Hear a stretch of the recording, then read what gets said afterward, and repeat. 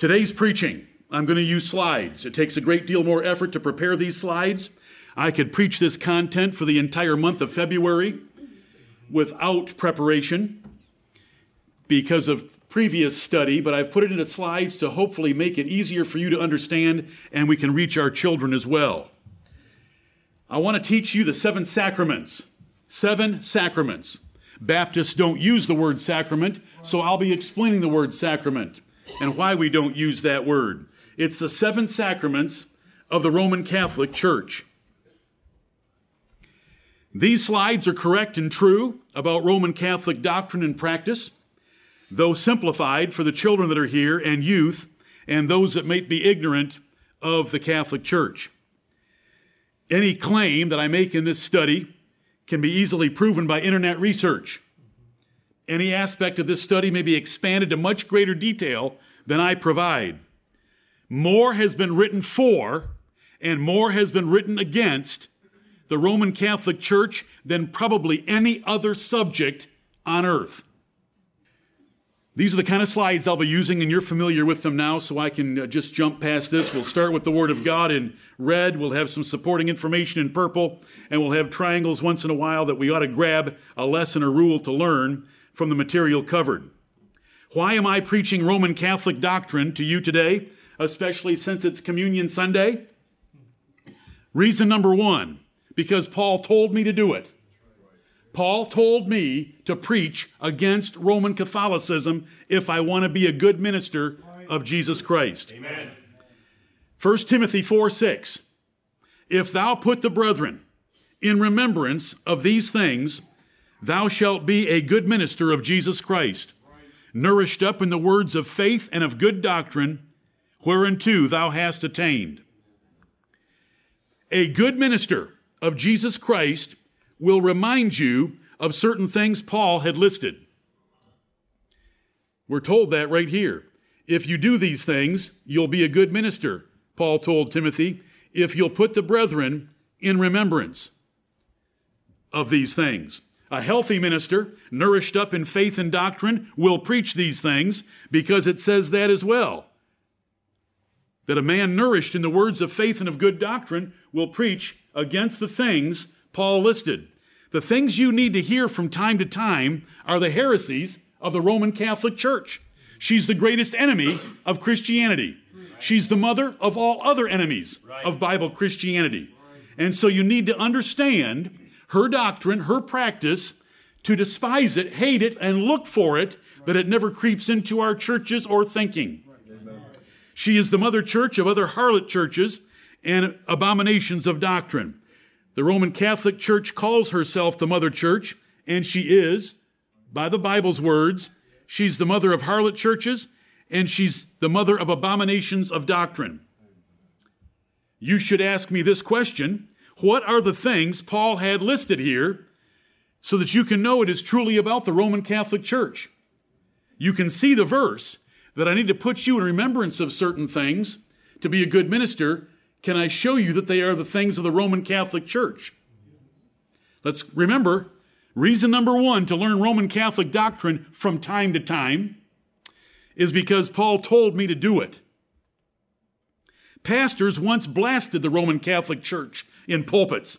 The change in my lifetime is dramatic. Right. And the change in the 50 years before my life began was dramatic.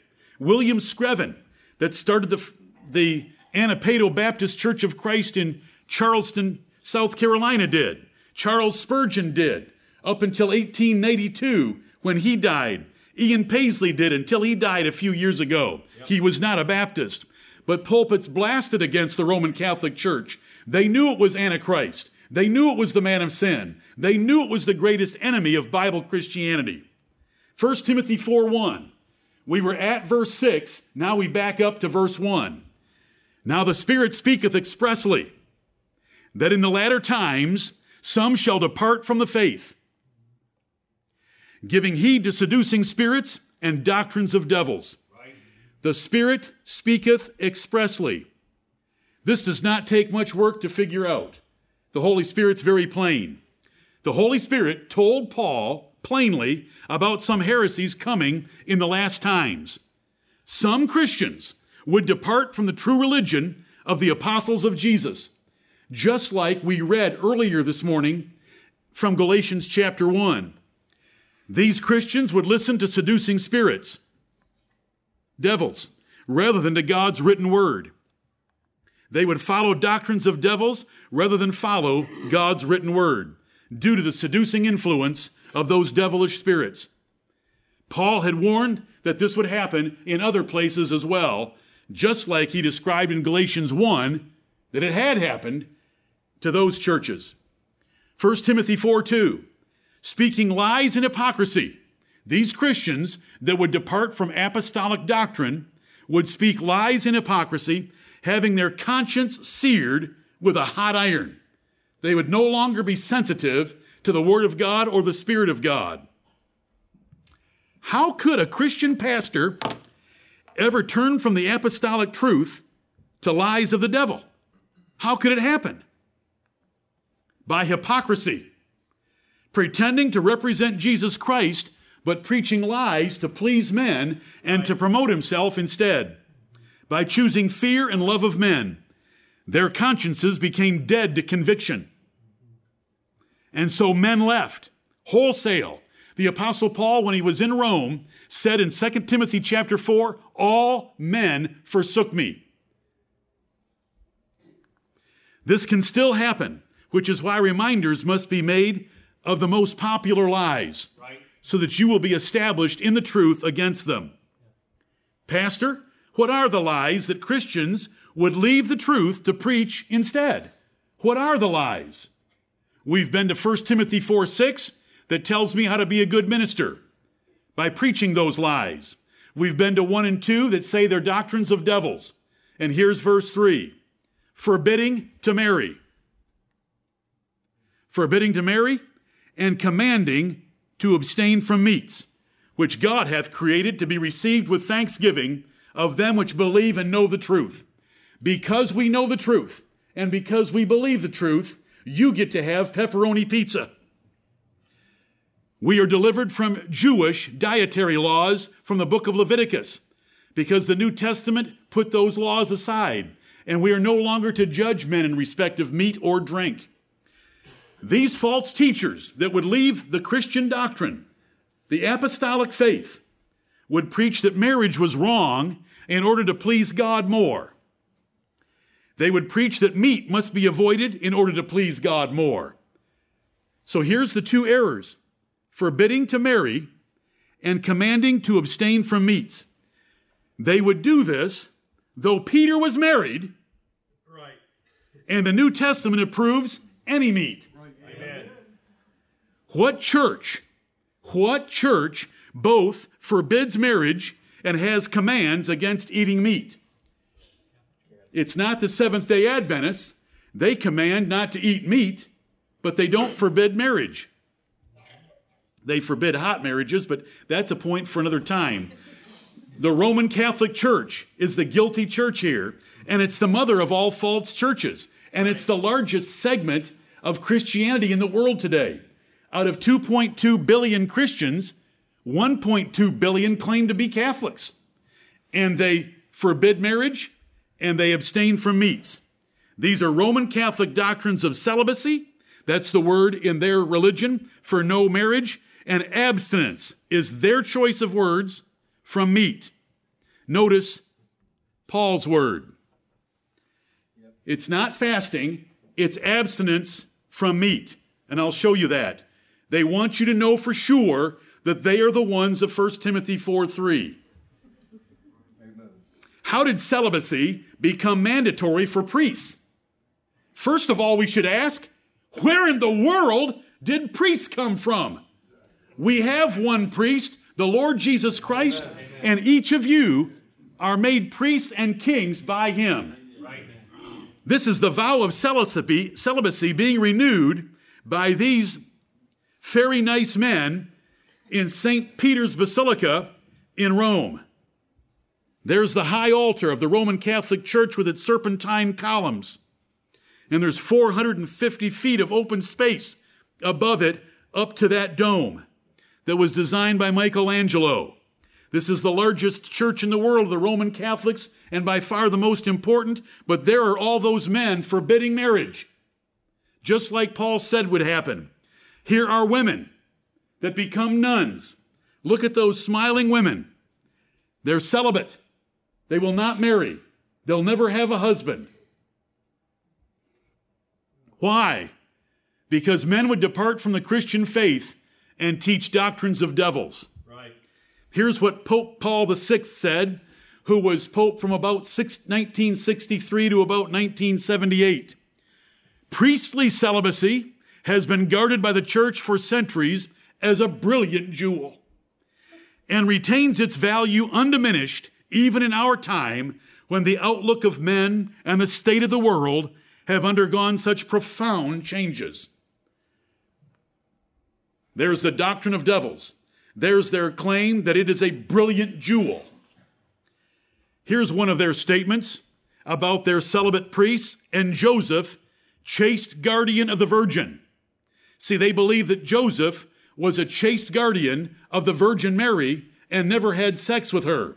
But the Bible tells us in a King James Bible that Jesus was her firstborn son, and we can read the names of sons and daughters that she also gave birth to. Right. To you I entrust the purity of my soul and body. Oh, come on. This is just the tip of the iceberg. Forbidding to marry is the main reason their priests are sodomites and pedophiles. Right. This is in a triangle. This is a lesson that we should already know from the Word of God. Right. Forbidding to marry, requiring their priests to be celibate and never have a wife is the main reason. Their priests number over 50% as sodomites, and many of them are pedophiles, as the news continues to report to us every month. Because the Bible says this, nevertheless, to avoid fornication, let every man have his own wife, and let every woman have her own husband. Because if you don't, you will make provision for fornication, which is sexual sin. Defraud ye not one the other, except it be with consent for a time, that ye may give yourselves to fasting and prayer, and come together again. That means in the marriage bed, that Satan tempt you not for your incontinency. Incontinency is the inability to control yourself sexually, and Satan will be able to tempt you that way if you're not having regular sexual intercourse with a spouse. This is the Word of God. Verse 9, but if they cannot contain, let them marry. For it is better to marry than to burn. They don't give them that option. They make them go celibate or single so they don't get to marry, so they're burning. And it creates the terror of that church's priesthood. Every story you have heard about what happens in prisons due to men being locked up without women is fulfilled and exceeded by Rome's priests. Let's move to the next false doctrine that 1 Timothy chapter 4 and verse 3 gave us. Fasting and abstinence. Fasting is when a Catholic has one large meal and two small meals that do not together exceed the large meal, and they call that a fast. One large meal and two small meals that add up to the large meal. That's fasting. But they have two rules about food. And I want you to notice, they have fasting and they have abstinence. Now, they fast during Lent and they fast at other times during the year, but they have abstinence on Fridays. The law of abstinence. Notice, I didn't make this up. This is from one of their apologetic sites, the Catholic Fortress. The law of abstinence is no meat. Amazing. But the Bible says that every creature of God is good and to be received with thanksgiving, for it is sanctified by the word of God and prayer. Abstaining from meat is why public schools served fish on Fridays in most states and that we grew up with in the public school system. There were fish sticks every Friday as this Protestant nation catered to Roman Catholicism in the public schools. And I recently sent you a link that it all began in Cincinnati, Ohio. A few months ago, I sent you that link. Here's what a public school lunch looks like. And this is not milk. I don't care what it calls itself. When it's fat-free, it ain't milk. Right. But there's the fish sticks. Every Friday. Every Friday. Because of that right there, the law of abstinence of the Roman Catholic Church. Did you notice that the Catholics use two words for their dietary laws? They use fasting, and they also use abstinence. Fasting is eating one regular full meal and two small meals on Ash Wednesday and Good Friday. Abstinence is not consuming meat in your diet or meals, and a good alternative is fish. Catholics call it abstinence to make sure you know they are the heretics of 1 Timothy 4:3. I love their choice of words. That is their doctrinal word, abstinence. And that's what Paul's doctrinal word was. Forbidding to marry and commanding to abstain from meats. So I've shown you their celibacy. I've shown you their abstaining from meats, which God hath created to be received with thanksgiving of them which believe and know the truth. Amen. Amen. Number 2 reason to learn Roman Catholic doctrine. To warn old and young against errors. Right. I want to warn the old in this church and the young in this church against errors that could creep in from that mother of all errors. Number 3, to make rules of interpretation instinctive. Right. For you to be able to read a Bible passage and instinctively make some of the basic interpretational choices that we make. Number 4, to look for these abominations creeping in among Baptists, and they creep in among Baptists. Right. Number 5, to understand our current look at martyrs, which we're going to be doing every Sunday through the year 2019. To know Jesus is the only priest you need. Amen. Is why we're doing this. And to understand the finished work of the Lord Jesus Christ, which is going to bring us to the Lord's table. Amen. This is a very valuable study for us to see what men have done to the doctrine of Jesus Christ and how we are holding it fast in a time when hardly anyone anymore preaches against the heresies of Catholicism. The Bible has more about Catholics leaving the truth to follow devilish heresies than just 1 Timothy 4. Right. Here's 2 Thessalonians 2, which we went over not too long ago. Let no man deceive you by any means, for that day shall not come, except there come a falling away first, and that man of sin be revealed, the son of perdition. Many efforts will be made to deceive about Jesus Christ's second coming. Here is God's absolute and final timetable. 2 other events must come first. The first event is a falling away, right up here. A falling away first. So the first event is a falling away. Christians leaving God's truth for the lies of men, and we just looked at 2 of them. Celibacy and abstinence from meat. The second event is the man of sin showing up right here. The man of sin will be identified. He'll be visible. He'll be public. The popes of Roman Catholicism. Amen. Thus, the falling away includes forbidding marriage and abstaining from meat, because those are 2 of the doctrines that the Apostle Paul identified as part of departing from the faith, which is falling away from the faith. Verse 4, this man of sin, the son of perdition. The son of perdition is also used as a title for Judas Iscariot, because he was a hypocrite, and so are the popes of Rome, the son of perdition. This man, the popes of Rome, Pope Frank, Pope Benedict, Pope John Paul, Pope Innocent III, Pope Pius VI, whoever, they oppose and exalt himself above all that is called God or that is worshipped, so that he as God sitteth in the temple of God, showing himself that he is God. The man of sin is easily and only the popes of Rome, fulfilling every word of 2 Thessalonians 2.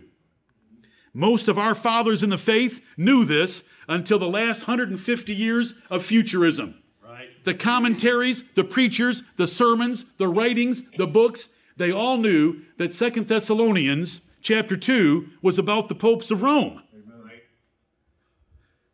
The popes pretend they have authority like God, and he changes any laws of God that he wants. He can require celibacy when the Bible says it's a doctrine of the devil. He can require you to abstain from meat, the greatest cult in the world. They can tell you what to eat, if you can or cannot marry, where you've got to marry, what you've got to wear, when you've got to do it. On and on it goes, the cult of Rome. We have to reject all lies of various futurists that do not have the man of sin in a church. If you read or listen to anybody about prophecy and they don't have the man of sin in a church, you are listening to a liar.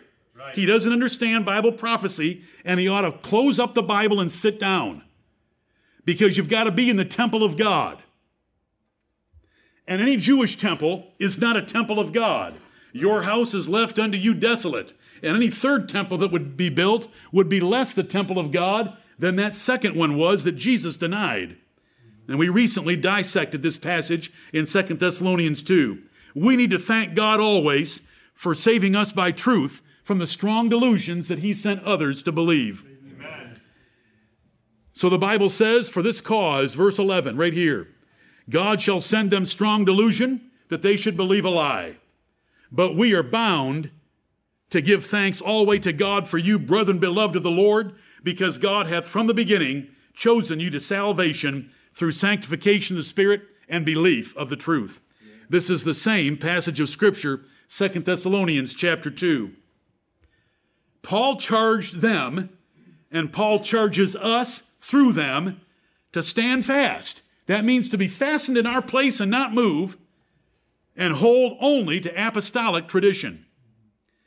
Same passage. Right after giving thanks for their following the truth, he said, therefore, brethren, stand fast and hold the traditions which ye have been taught, whether by word or our epistle. So that's why I preach this to you, because you've got to know where we stand, where they stand, for me to be a good minister nourished up in the words of faith and good doctrine.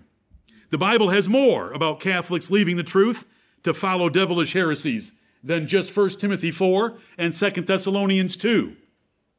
Daniel 7:25. No collaboration between Chris Carnell and me today. He shall speak great words against the Most High, and shall wear out the saints of the Most High. Wear them out. Wear out the saints. There's the inquisitions of the Dark Ages and the persecution by our fathers in the faith by the Roman Catholic Church. He shall speak great words against God. And he'll think to change times and laws. He'll change anything he wants to. And they shall be given, that is, our fathers in the faith, would be given to the popes of Rome and their persecuting power for a time, that's one, times, that's two, and the dividing of time, that's 1/2.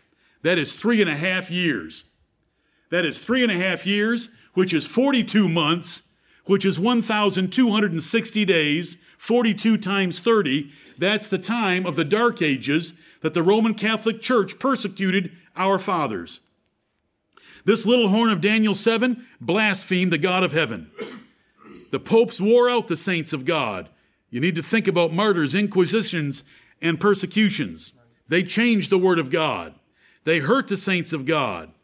And we long ago dissected this passage in our study of Daniel 7. Daniel 7 is very, very important, because Daniel 7 is the only chapter in Daniel that extends to and past us.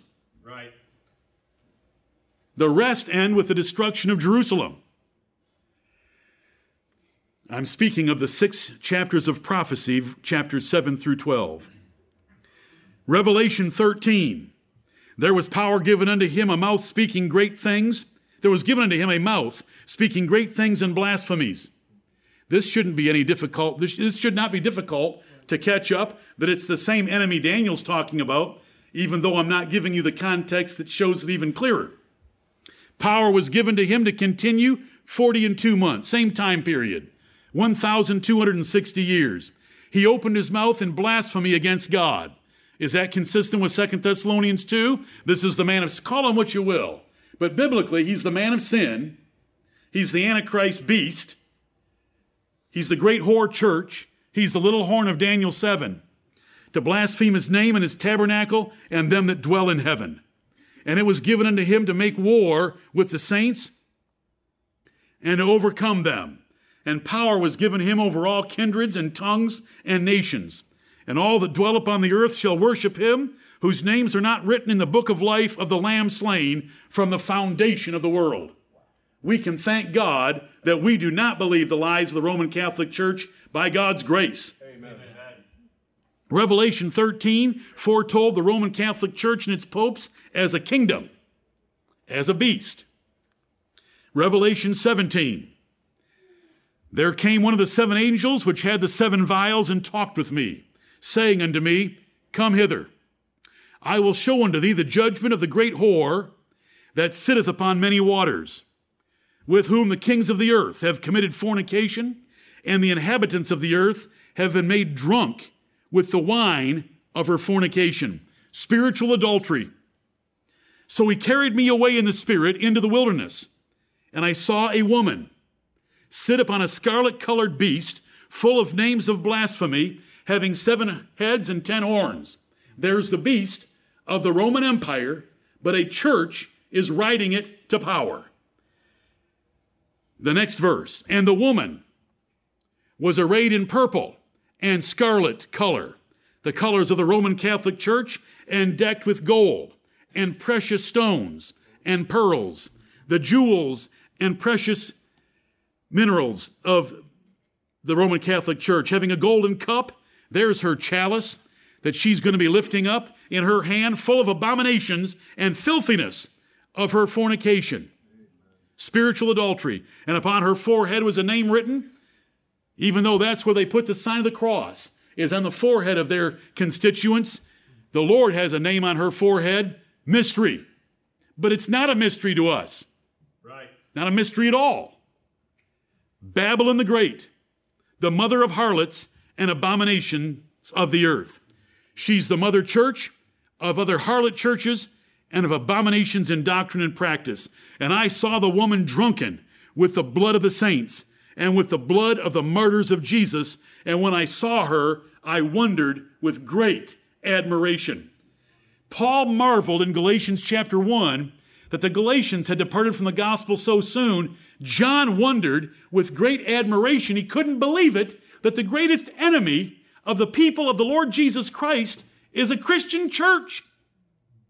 He wondered with great admiration. This woman, this church, a church in the Bible is described as a woman because either she's a chaste virgin of Jesus Christ as a woman, or she's a harlot church that's committed spiritual adultery, and this woman is drunken with the blood of the martyrs of Jesus.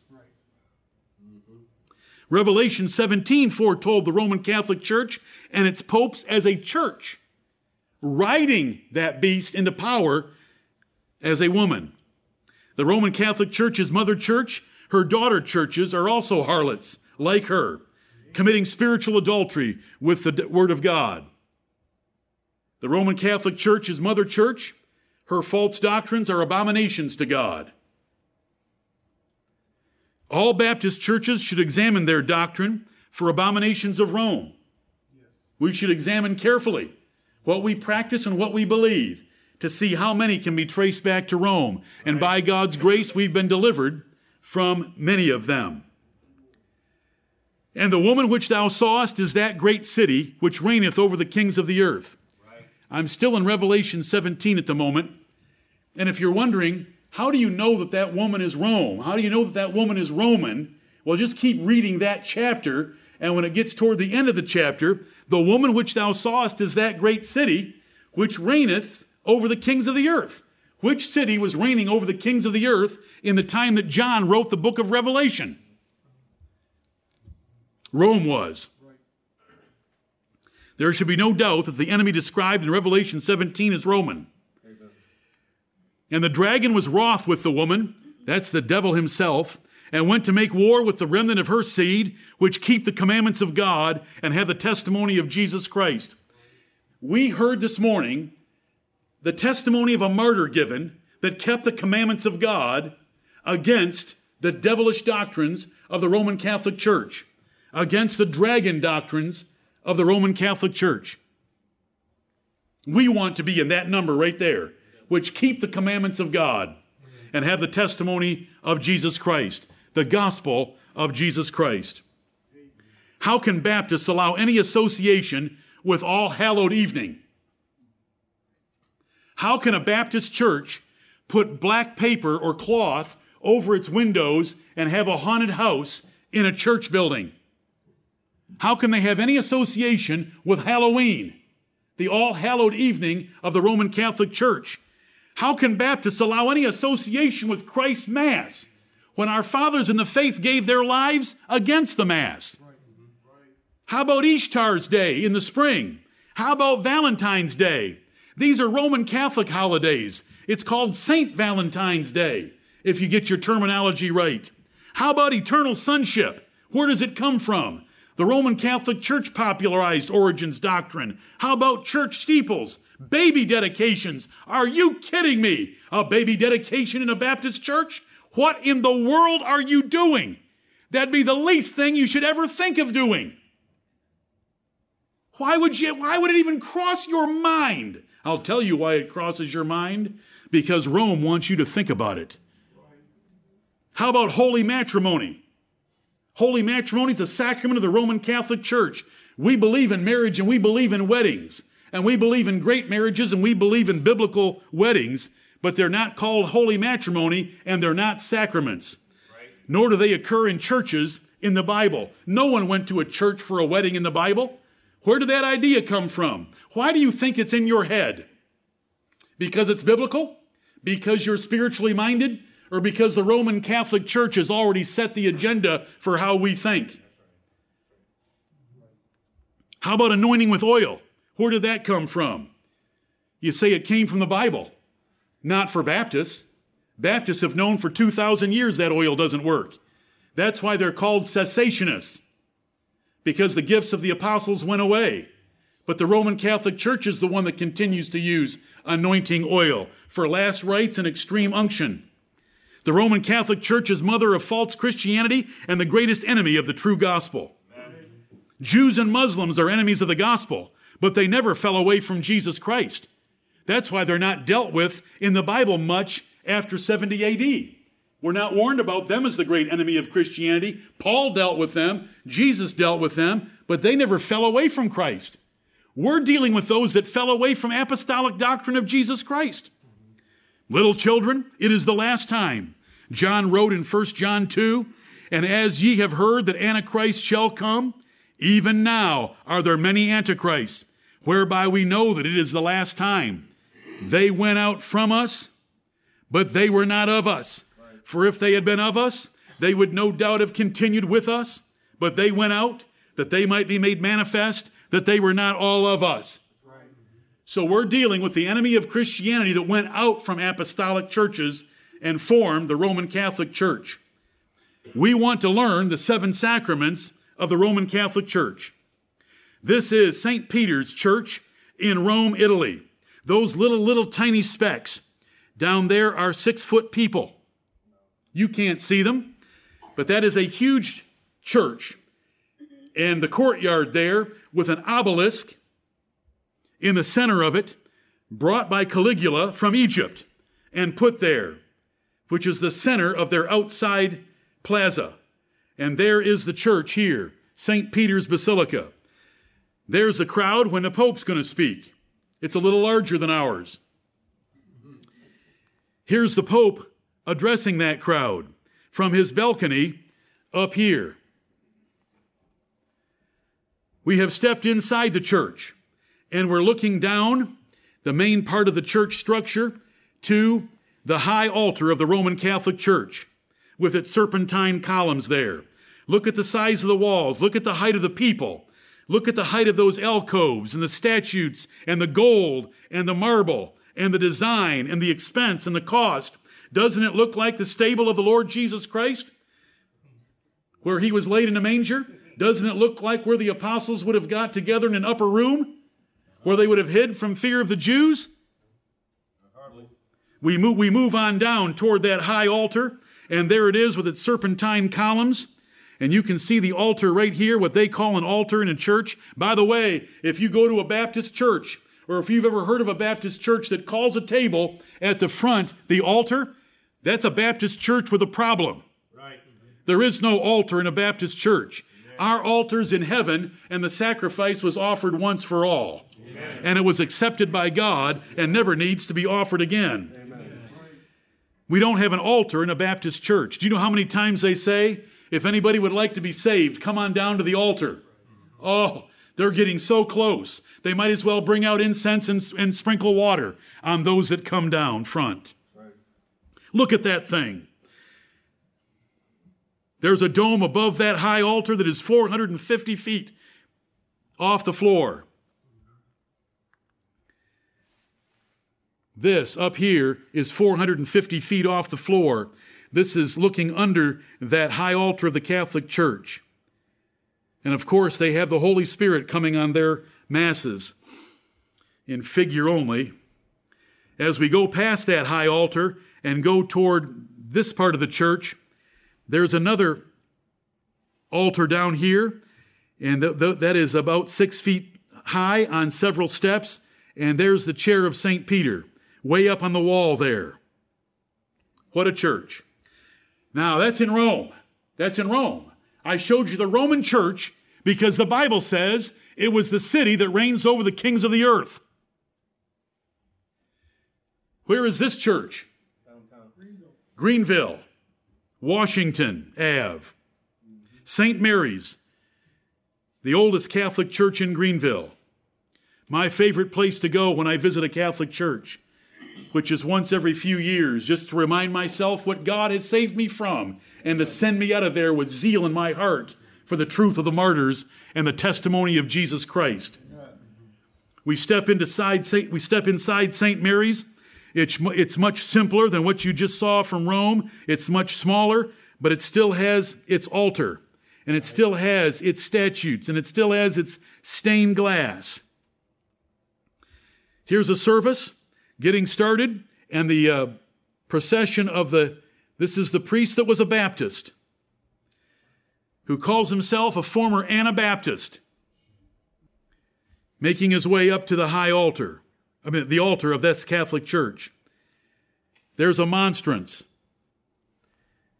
with a host in it being adored. A host, that's a leftover cracker. Here's the same man.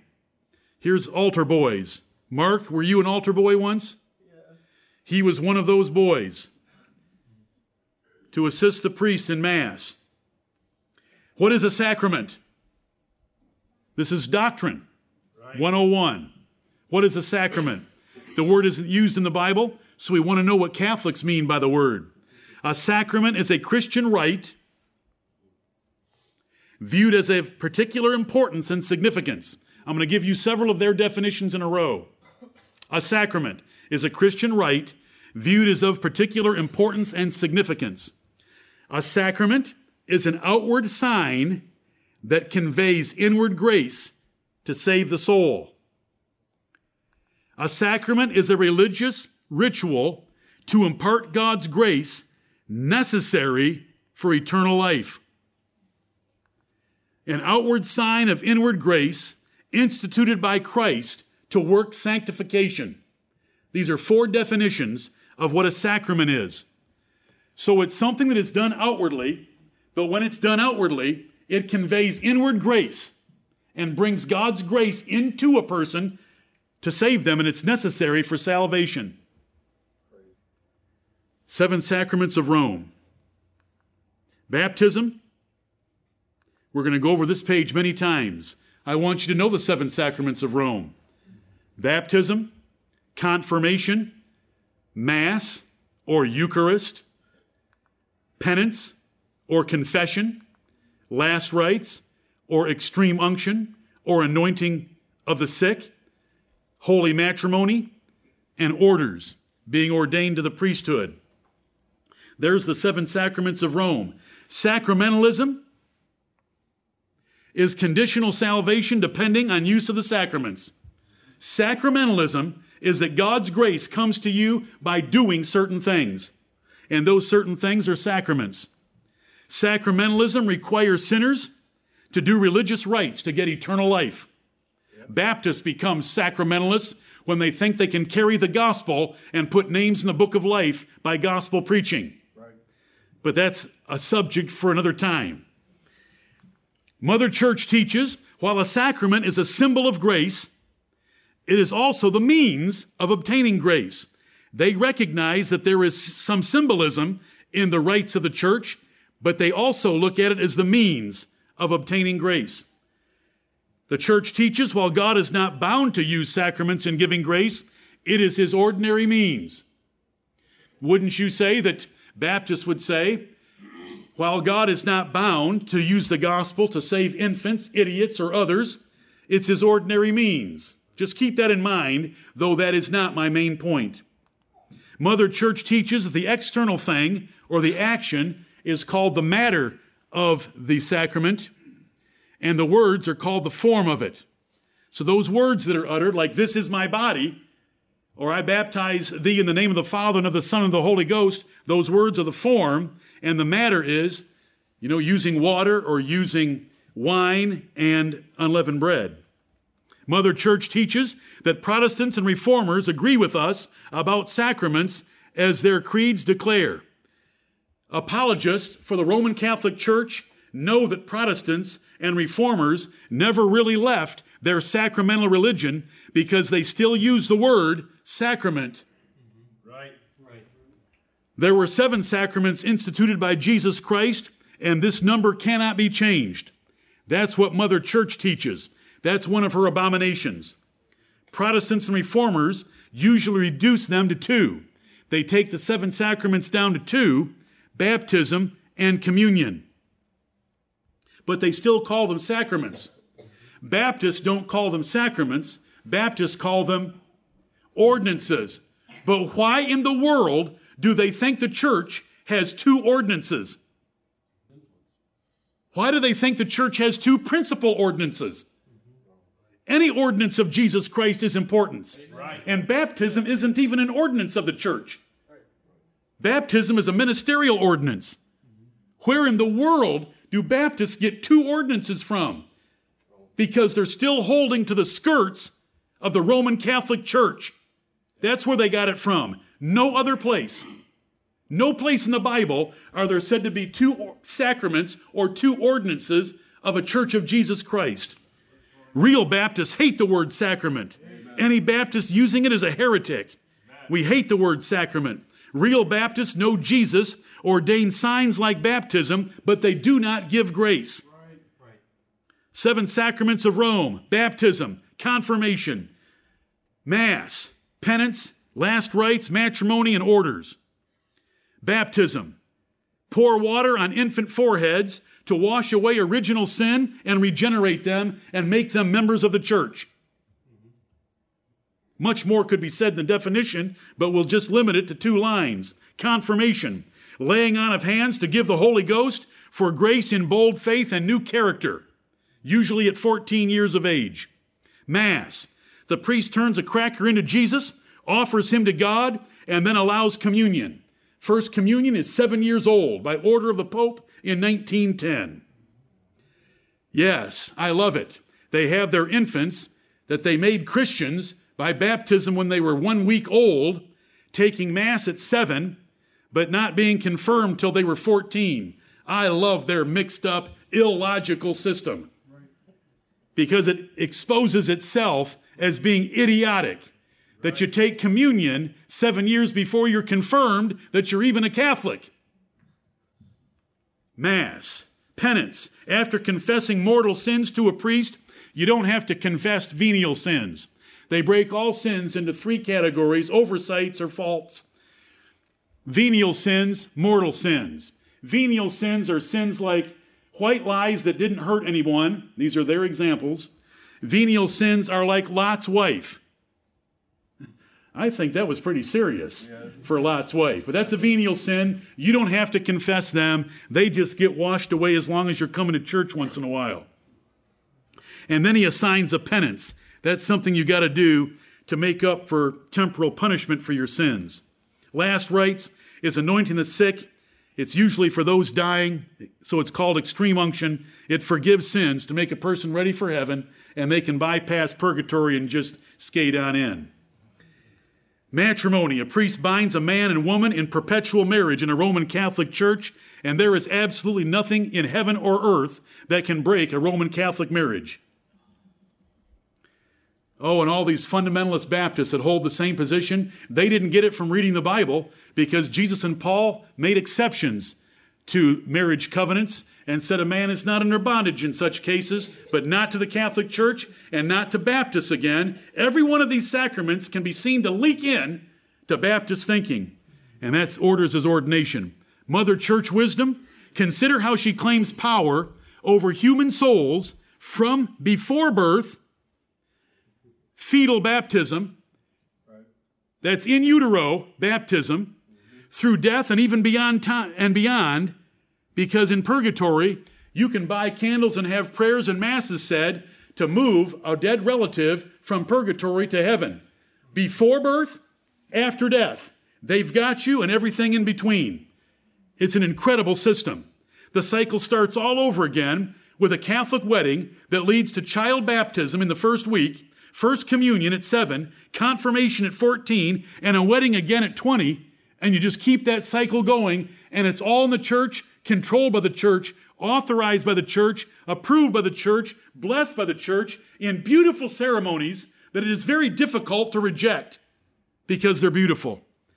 This is in red. I hope you can read the black writing, though it's on a red background. I hope it's not too bad. If it's bad, I'll change it next time. But for right now, it's red with black writing. These are the anathemas of the Council of Trent, which was held for 18 years between 1545 and 1563, when the Roman Catholic Church issued these curses.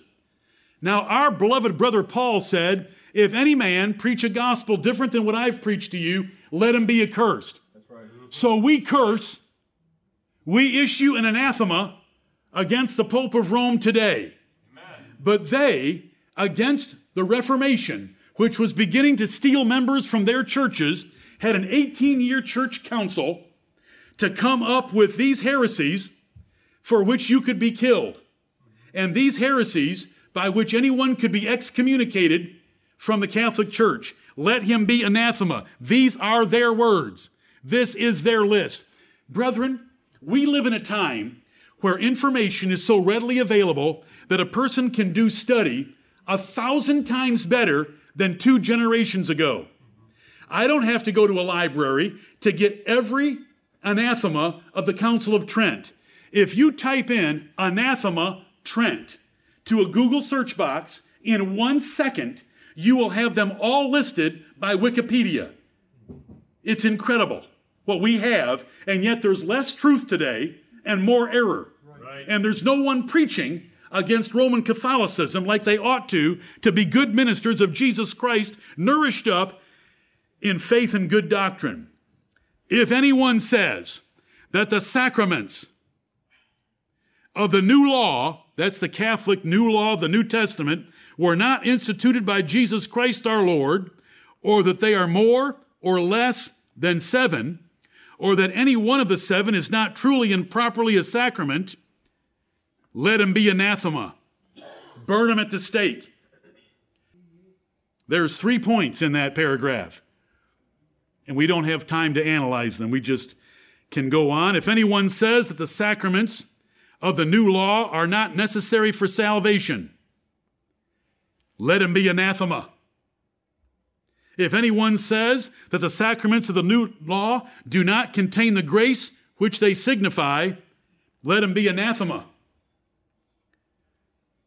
If anyone says that grace, as far as God is concerned, is not given through the sacraments always unto all men, let him be anathema. Do you know who they're cursing? You and me. Right. Let's just jump through these. Our Baptist fathers defied Rome about sacraments and gave their lives against them. A proof of Baptist perpetuity.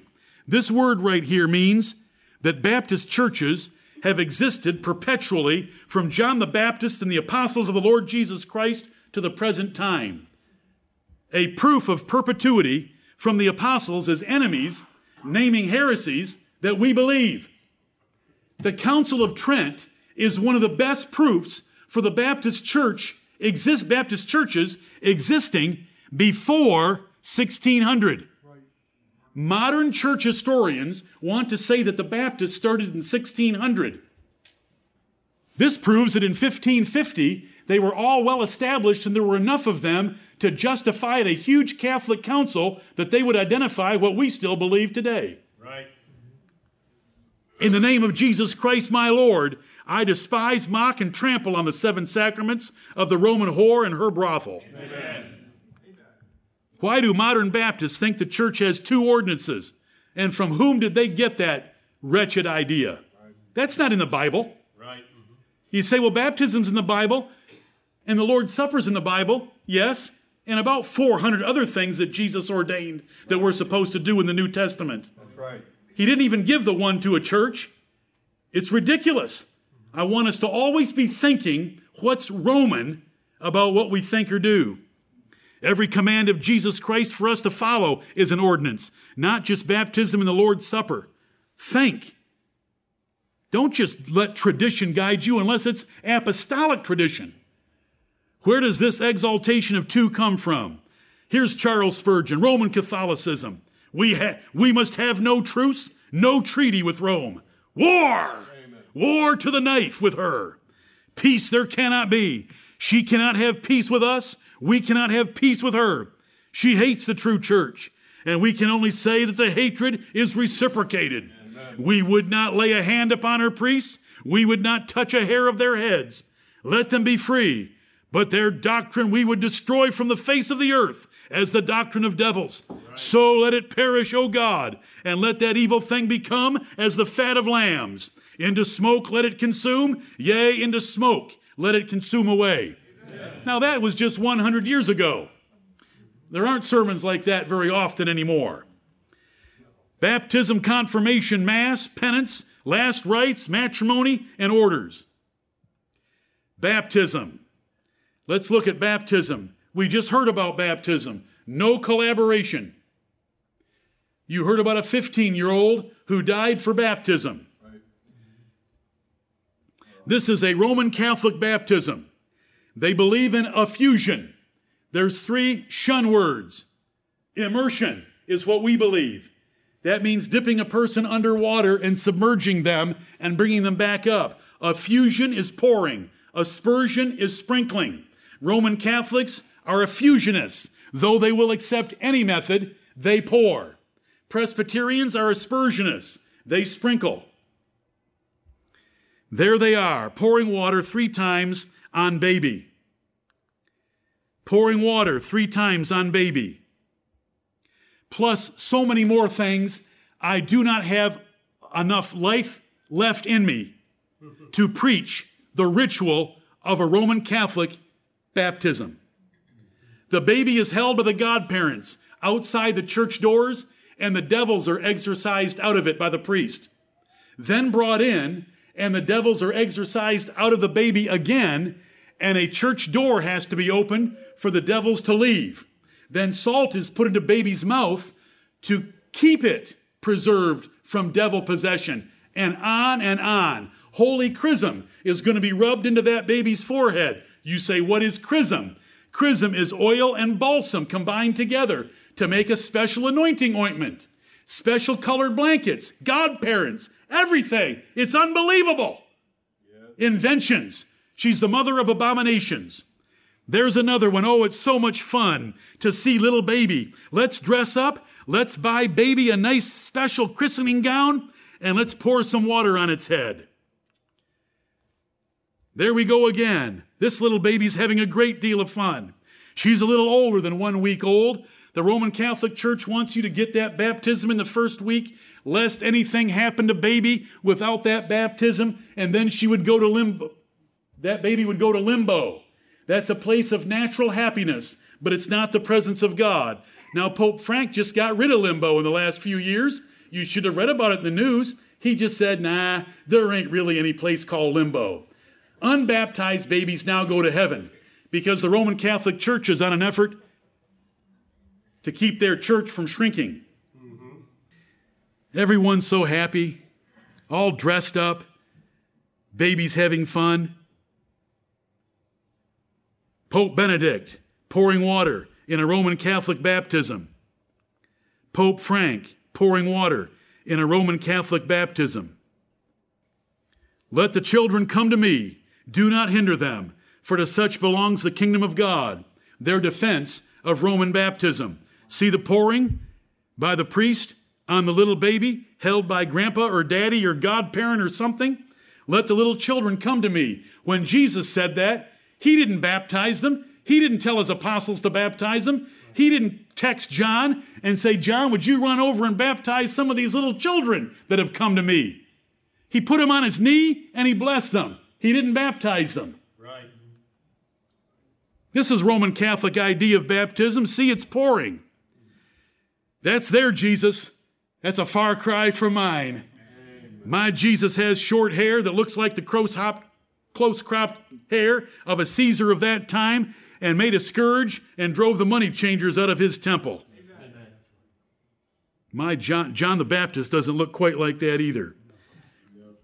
Roman Catholic baptism is an abomination to God for three very large reasons. It doesn't save. They're doing it to infants instead of believers, and they're pouring instead of immersing. Bible baptism is totally different. Bible baptism does not save. It is only for believers, and it's only by immersion. Amen. And that's where we stand, though it puts us in only 5% of all the so-called Christians on earth, because 95% of them do it to infants and do not do it by immersion and believe that it saves. These three errors are huge. This is what we believe about baptism. Yes, bury that body in water. Bury that body in water. Bury that body in Siberian water. That is Siberia that doesn't have a baptistry in their church and doing it outside. Mother Church teaches baptism washes away original and mortal sins, regenerates a person as a child of God, makes infants members of the church. Baptism makes you a member of the church. Have we encountered that one before? Yeah. That is Roman Catholic, pure and simple. That's where it came from, and it becomes tradition in Protestants and Reformers and many Baptists' thinking, right. Not ours. It's the only sacrament for original sin. It saves a person both legally and vitally. Intrauterine baptism is also done. If you wanted to be baptized but you couldn't find a Catholic priest, that's good enough. And if you died a martyr's death as a Catholic and you couldn't get baptized, that's good enough as well. That's for intrauterine baptism. That's in a museum. It's well known. There's books written about in utero baptism. I'll just leave it at that. Mother Church teaches three ways. Effusion is pouring, aspersion is sprinkling, immersion is burying. They practiced immersion for 1,000 years. Not until 1200 AD did the Roman Catholic Church leave immersion, right? Though they did it to babies. Just like the Greek Catholic Church does it to this day. The Greek Catholic Church immerses babies 3 times for baptism. Effusion, which is pouring, and aspersion, which is sprinkling, came into vogue due to lack of water in certain places. There wasn't enough to bury them in the water. That's why we read in John 3:23 that Baptists make sure there's lots of water somewhere, and that's why John was baptizing in Aenon near to Salem, because there was much water there. And because of the sickly that they didn't want to or they couldn't put under water, they went to pouring and sprinkling. Listen, they have so many more inventions. I'll send you some links will be attached to these slides that will entertain you for a while, what they go through at a baptism. Mother Church teaches the water must be poured on the forehead. The formula is to be recited at the same time. The water is poured 3 times. It's got to be natural water with holy oil and chrism in it. Salt is put in the infant's mouth. Demons are exorcised by the priest. Godparents promise to help, and the child is given a saint's name. Is any of that in the Bible? No. Mother Church teaches the infant should be baptized as soon as possible. because they believe the original sin and guilt lies on that child. Death sends dry infants to limbo. That means they weren't baptized. Baptism sends infants to heaven. Pope Frank canceled limbo. Anyone can baptize if it's necessary, and even against parents if it's necessary. Like in Catholic hospitals, 8 of our church members work in one way or another for Bon Secours Mercy Catholic hospital system. Protestants and Reformers differ little from the Roman Catholic Church when it comes to baptism. Right. Most Protestants and Reformers, baptism saves. Baptize infants, no immersion. Lutherans, Anglicans, which is the Church of England, Presbyterians would say that doesn't apply to us because baptism doesn't save in our sprinkling sessions with infants.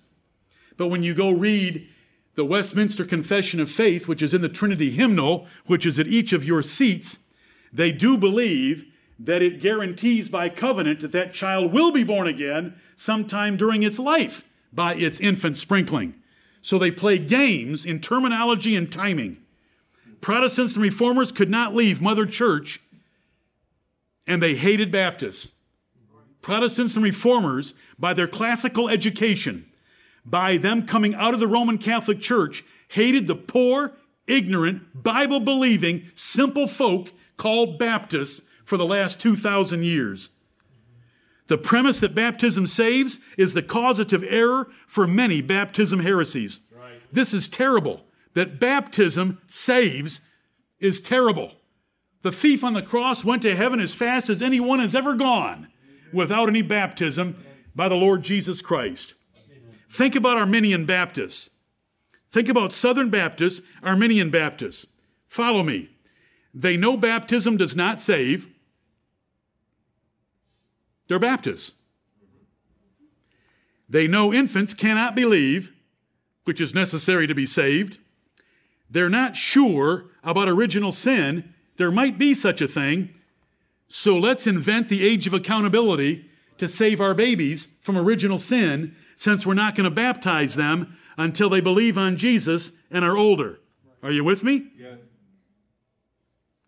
Think about the Church of Jesus Christ. They believe baptism does save. They know infants do not believe. So they know they have to have believers' baptism. They reject the age of accountability as an invention of man, so they reject original sin. Think about Mormons. They believe baptism does save, but it must be a Mormon baptism. They reject infant baptism of the Roman Catholic Church, so they invent baptism for the dead. Because it has to be a Mormon baptism, what about all your relatives that could not be baptized in a Mormon temple? They take care of that by you getting baptized for them by proxy. Those are their words. Peter, the Roman Catholic Church's first pope, destroyed their doctrine of baptism 3 ways in one verse. Amen. The like figure, whereunto even baptism doth also now save us, not the putting away of the filth of the flesh, the answer of a good conscience by the resurrection of Jesus Christ. Baptism is a figure, so it can only save figuratively. What is baptism a figure of? The resurrection of Jesus Christ by immersion in water. Baptism does not put away the filth of the flesh, neither Adam's nor yours. Baptism is the answer of a good conscience, which requires a conscious believer. And we've taught that verse before. So Peter, the first pope, blasts them to shreds in one verse by taking away the 3 arguments that baptism saves, should be applied to children, and can be by any means. The Roman Catholic Church harlots, Protestants and Reformers corrupt this verse in modern versions to remove all 3 arguments which I've shown you in your Bible, in their Bibles. Baptist baptism is Bible baptism. Believers are immersed as a figure only. Believers, immersed, figure only. It doesn't save. There's the 3 things we believe about baptism. Remember that the lie that baptism saves is the cause of most baptism heresies. It's a terrible assumption to make, and they made it very early on. Jesus answered, "Verily, verily, I say unto thee, except a man be born of water and of the Spirit, he cannot enter into the kingdom of God."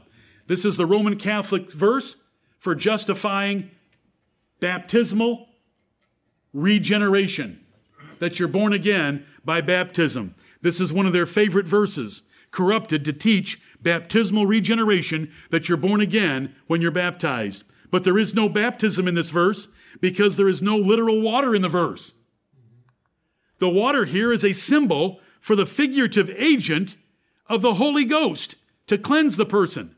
By comparing Titus 3:5, the same combination of water and the Holy Ghost is used for the action of washing. It's action in Titus 3:5, it's agent in John 3:5. And we've been over that before. And we just went through the Gospel of John. Don't let anyone ever mislead you with John 3:5. There's no water in there.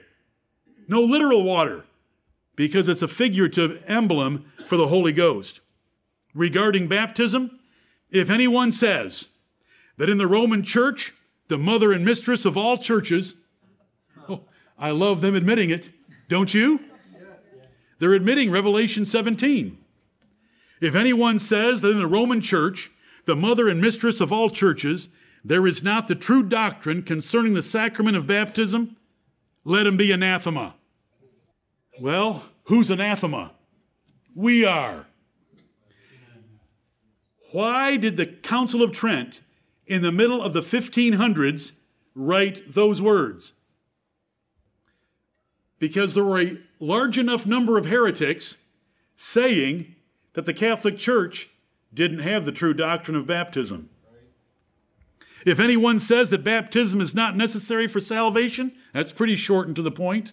Let him be anathema. Thank you. Thank you.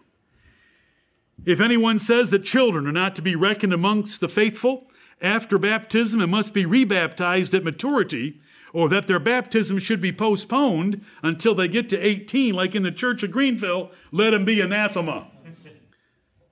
A proof of Baptist perpetuity from the apostles as enemies, naming heresies that we still believe, that were believed back then. Our Baptist fathers and mothers defied Rome about baptism, and they died for it, like we heard by the Lord's coordinating mercy upon us this morning from our brother Chris. Amen. Maria of Majoux, France, was drowned in 1552 for confessing Christ and being rebaptized. Her legs are tied together, her hands are going to be tied, and she's going to be thrown in. She's been in prison, her hair's been cut off, but she was rebaptized after confessing the Lord Jesus Christ. He who dips shall be dipped was the order by the reformer Ulrich Zwingli. Some of us were raised in compromising situations where we heard that Martin Luther was a great champion of the faith, that Zwingli, Calvin, Knox, and others were champions of the faith. They hated Baptists. Right. They couldn't leave Rome and the doctrine of baptism. Felix Manz was one of Ulrich Zwingli's followers in Zurich, Switzerland. Zwingli had the city of Zurich, Calvin had the city of Geneva and their city councils. Felix Manz opposed the reformer Zwingli about infant baptism. He preached Bible baptism and would not stop, so the Zurich City Council condemned him to drowning in 1527, his third baptism. First by the Catholics, second by the Baptists, third in Lake Zurich. From an ancient book, a drawing of him having been taken out to this little house in the middle, tied up, and then pulled off into the water to drown. If that didn't work, then they did it this way. Put you in sacks and stuffed you in barrels of water. Do you know what it would be like to be fighting out of that sack in water and drowning? He who dips shall be dipped. That was the order of Zurich, Switzerland. Anabaptist means rebaptizer. Roman Catholic baptism is not a baptism, so Baptists are not rebaptizers. Amen. This and this are slur names given to us by our enemies. But we're not really Anabaptists because we don't really rebaptize because a Roman Catholic baptism isn't a baptism. Amen. In the name of Jesus Christ, my Lord, I despise, mock, and trample on the infant baptism of the Roman whore and her brothel. Amen. May Jesus Christ be praised, and may we keep the commandments of God and keep the testimony of Jesus Christ. Amen.